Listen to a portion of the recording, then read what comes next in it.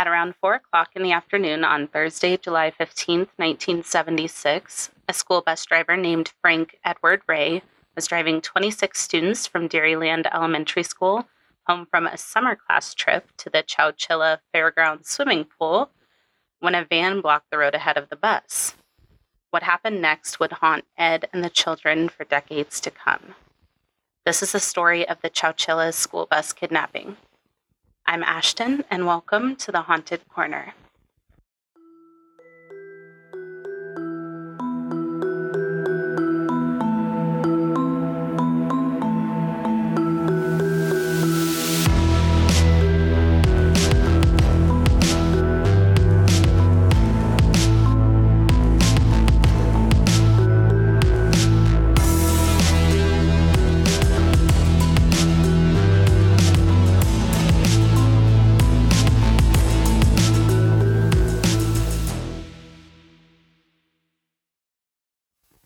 Hey everyone, welcome back to the Haunted Corner. Today I'm covering the wild story of the school bus kidnapping that occurred in Chowchilla in 1976. There's a lot to get to, so let's get to it. The story begins with a man named Frank Edward Ray. He went by Ed. He was born in La Grande, California on February 26, 1921, one of 8 children of Frank and Marie Ray. He moved to Chowchilla with his family and graduated from Chowchilla High School in 1940. In the early 1950s, after growing corn and raising cows on a farm he had purchased, Mr. Ray became a school bus driver for the local school district. He was described as a strong, quiet man who everyone liked and respected. Chowchilla, California, at the time was a typical small town. You could drive through the heart of the town in less than a minute. Everyone looked out for each other and nobody locked their doors. The kids in the town were very carefree.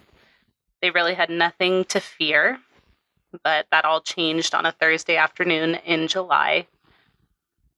Summer school was in session, and it was a typical day for the students at Dairyland Elementary School. On this day, July 15th, the students got to go on a field trip to a swimming pool at the fairgrounds. They stayed for a few hours, they had a great time, and then they all loaded up in the bus to head home. The windows in the bus were down and the hot summer breeze was blowing in. The children were laughing, singing, and talking amongst each other. Ed was driving the bus, and he had just dropped a couple kids off when he noticed something strange in the road. There was a white van parked in the road, and as Ed tried to pull the bus to go around the van, a man came out. He was wearing a stocking over his head and holding 2 guns in his hands, and he told Ed to open the door to the bus. So I can only imagine what was going through Ed's mind at that point. He's got, 26 innocent children on this bus to protect. He's their bus driver. I mean, what do you do in this situation? So not wanting to put himself or the children in any more danger than they already were, he did open the door as they demanded, and the man boarded the bus along with another man who was also wearing a stocking over his face and holding a double-barrel shotgun. One of the survivors, 6-year-old Larry Park, recalls, quote, "Where their eyes were, it almost looked hollow. It was like looking at death," end quote. The men told Ed to get to the back of the bus, and one of them got into the driver's seat and began driving the bus. A third man followed the bus in the van. At this point, the children were rightfully panicking. They didn't know what was going on, and they could tell that Ed didn't know either. These poor baby muffins, 19 girls and 7 boys, who were between the ages of 5 and 14 years old. I'll post pictures on the blog so you guys can see. They're these little cuties. Ed kept telling the kids just to sit down and be quiet and to listen to what the men were telling them. He was being unusually harsh with them, which was really out of character for him. So the kids were really scared too. They knew that Ed was scared, which made them even more scared. Eventually, as the bus was traveling along, It went off the road and down into a dry riverbed, which was full of large bushes and trees. And already waiting there was another van, which was green. The kidnappers pulled the van right up next to the bus, and the kids were forced to jump from the bus directly to the van to avoid leaving footprints. They loaded all of the kids and Ed into the vans, and they left the bus concealed in the riverbed. So they have Ed and the kids loaded up into the two vans, and they sped off. And these weren't just normal vans anymore. The kidnappers had painted over the windows and installed wood paneling so no one could see in or out. It was completely black inside. So the kids had no idea what was going on. Ed didn't know what was going on. They were just in these black vans going somewhere. So as this is happening, parents are starting to notice that their kids hadn't arrived home from summer school, and they were flooding the police lines with calls reporting them missing. And because of all these calls, later on we'll find out that the kidnappers were unable to call in the ransom demand that they had planned for Ed and the children. That was their whole plan. Money. They wanted to get some money. So worried parents began helping police retrace the bus's route in hopes of finding the missing bus with the children inside. They looked for hours, and then a police pilot spotted the bus hidden in the dry riverbed about 7 miles outside of Chowchilla. Police raced to the scene hoping to find the kids there, but what they found instead were tire tracks that led straight to the bus and indicated that someone had pulled, right up next to the bus. And there were no footprints, nothing, just the tire tracks. Parents gathered at the fire station waiting for answers about their missing children, and the FBI was also called in to assist. And as all of this is going on, the kids and Ed are still inside the vans, these dark, hot vans being driven to an unknown location. The kids were terrified and trying to comfort each other. The older ones were comforting the younger ones, but they just had to kind of sit there and wait to see where they were going to end up. So Ed was in one van with some of the kids, but in the other van was 14-year-old Michael Marshall and some of the youngest children.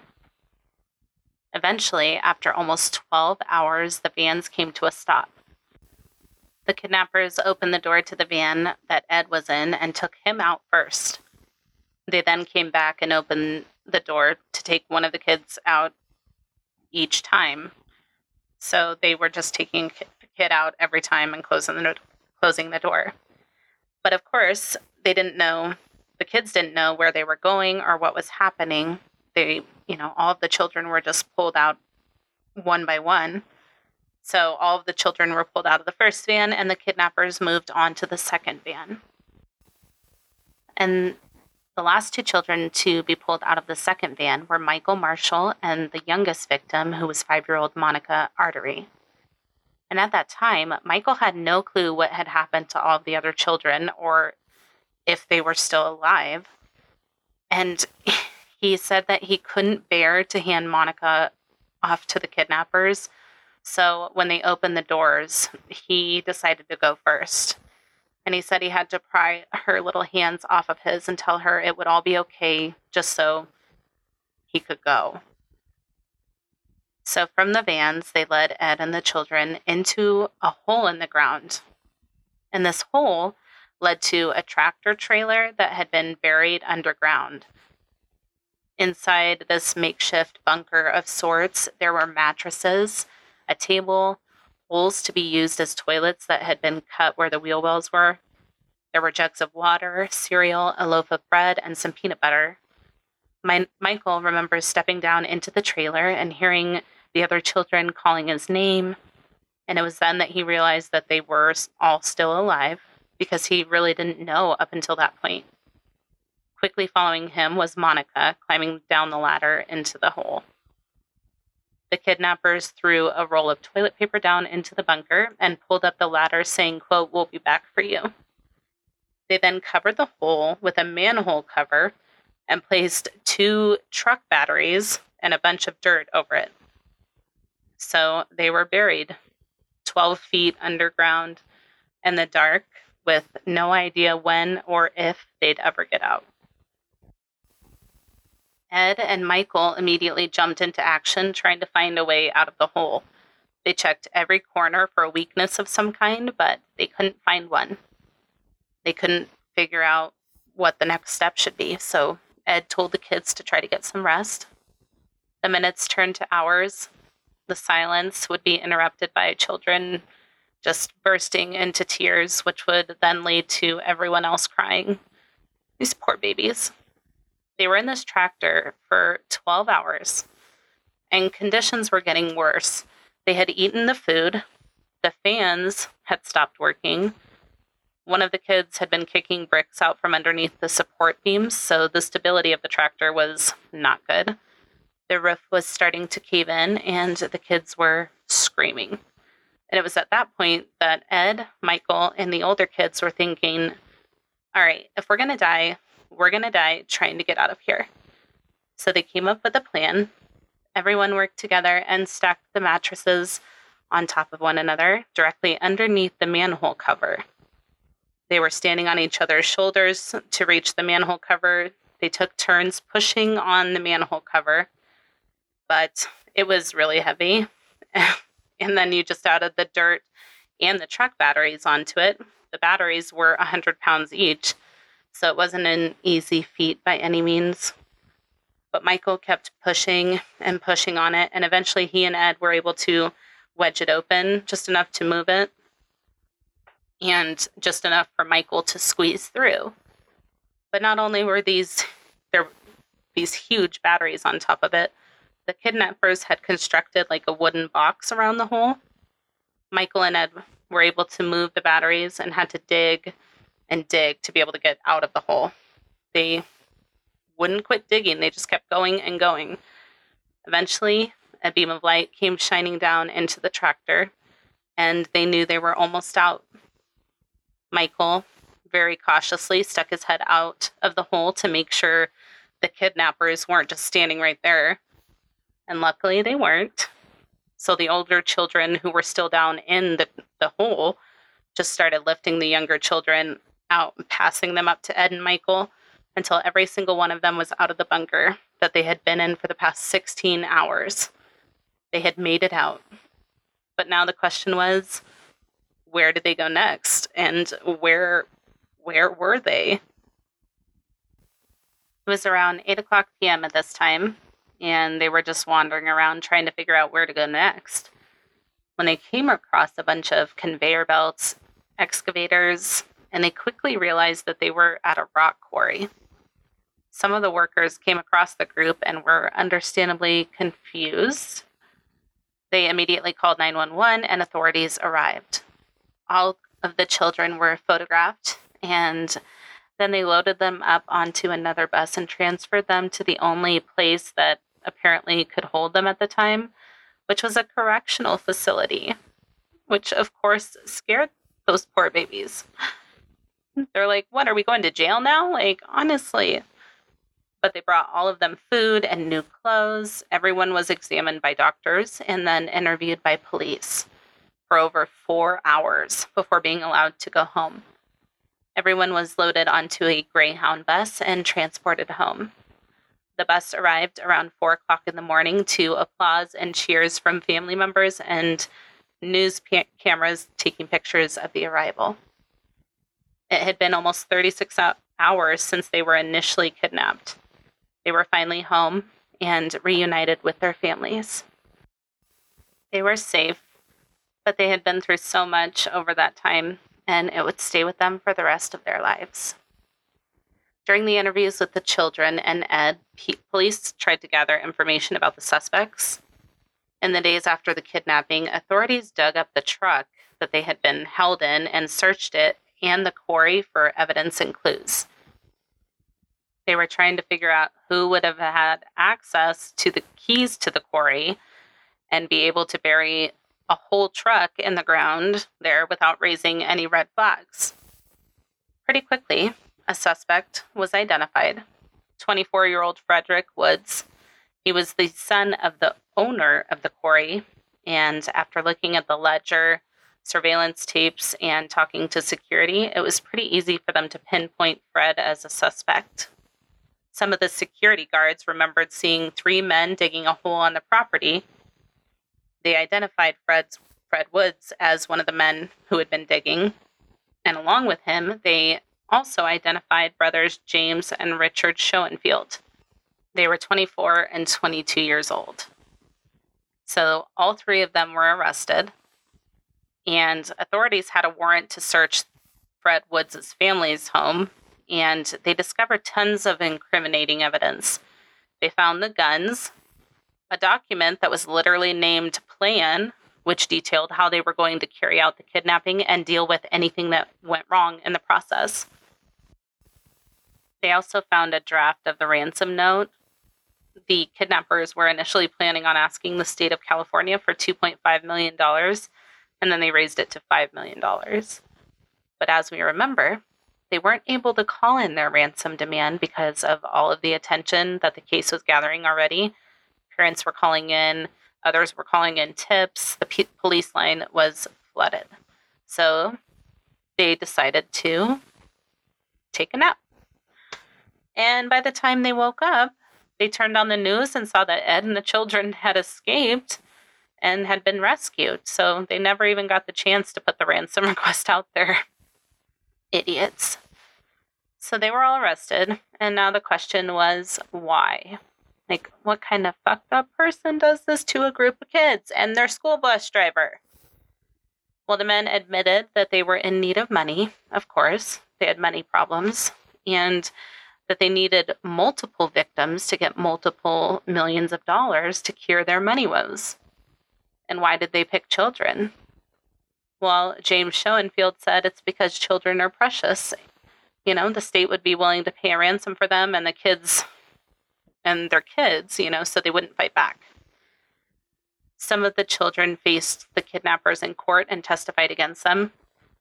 All 3 perpetrators pleaded guilty to kidnapping for ransom and robbery, but they refused to plead guilty to infliction of bodily harm, as a conviction on that count in conjunction with the kidnapping charge carried a mandatory sentence of life in prison without the possibility of parole. They were tried on the bodily harm charge, found guilty, and given the mandatory sentence. 5 weeks after the kidnapping, the children, along with their bus driver Ed, were honored as heroes. They were in a parade and even took a trip to Disneyland. They tried to move past what happened, but it was clear that things would never be the same for any of them. Not only that, but 4 years later, the kidnappers' convictions were overturned by an appellate court, which found that physical injuries sustained by the children, mostly cuts and bruises, did not meet the standard for bodily harm under the law. So they were resentenced to life with the possibility of parole. Richard Schoenfield was released in June of 2012, and James Schoenfield was paroled on August 7th, 2015. In 2016, the 25 surviving kidnapped children settled a lawsuit they had filed against their kidnappers. The money they received was paid out of Frederick Woods' trust fund, and although the exact settlement amount was not disclosed, one survivor stated they had received, quote, enough to pay for some serious therapy, but not enough for a house, end quote. In October of 2019, Woods was denied parole for the 17th time. Over the years, reasons that were given for the denials have included his continued minimization of his crime, as well as disciplinary infractions, because he had been caught with contraband, pornography, and cell phones in prison. In March of 2022, Fred Woods went before the parole board for the 18th time and was granted parole. Ed Ray received a California School Employees Association citation for outstanding community service. In 2015, the Sports and Leisure Park in Chowchilla was renamed Edward Ray Park, and every February 26th was declared Edward Ray and Children's Day in Chowchilla. Ed passed away in 2012 at the age of 91. The children never forgot what happened to them. Many had continuous nightmares and struggled throughout life because of the trauma. Jody Heffington Madrano, who was 10 at the time of the kidnapping, told the Associated Press, quote, "They basically stole our whole youth. Our childhood was completely turned upside down," end quote. And that is the story of the Chowchilla school bus kidnapping. Thanks for tuning in today. I hope you enjoyed the episode. The sources for today's episode will be listed on the blog post for the episode at www.thehauntedcorner.com. It'll also be linked in the show notes. Check out the other episodes of The Haunted Corner, available now wherever you listen to your favorite podcasts, with new episodes dropping every Monday and Thursday. If you're enjoying the podcast and would like to share your support, head on over to Patreon. You'll have access to the exclusive Patreon content, early and ad-free access to episodes, plus so much more. Head over to patreon.com/The Haunted Corner to join now. Follow us on social media at The Haunted Corner on Instagram, Facebook, YouTube, and TikTok. If you're enjoying the podcast, be sure to tell a friend. And rate and review wherever you listen, because that helps support the show. If you have a case suggestion or a correction to share, please send it to thehauntedcorner@gmail.com or submit it through the website. Until next time, be kind and take care of yourselves, and we'll see you soon. Bye.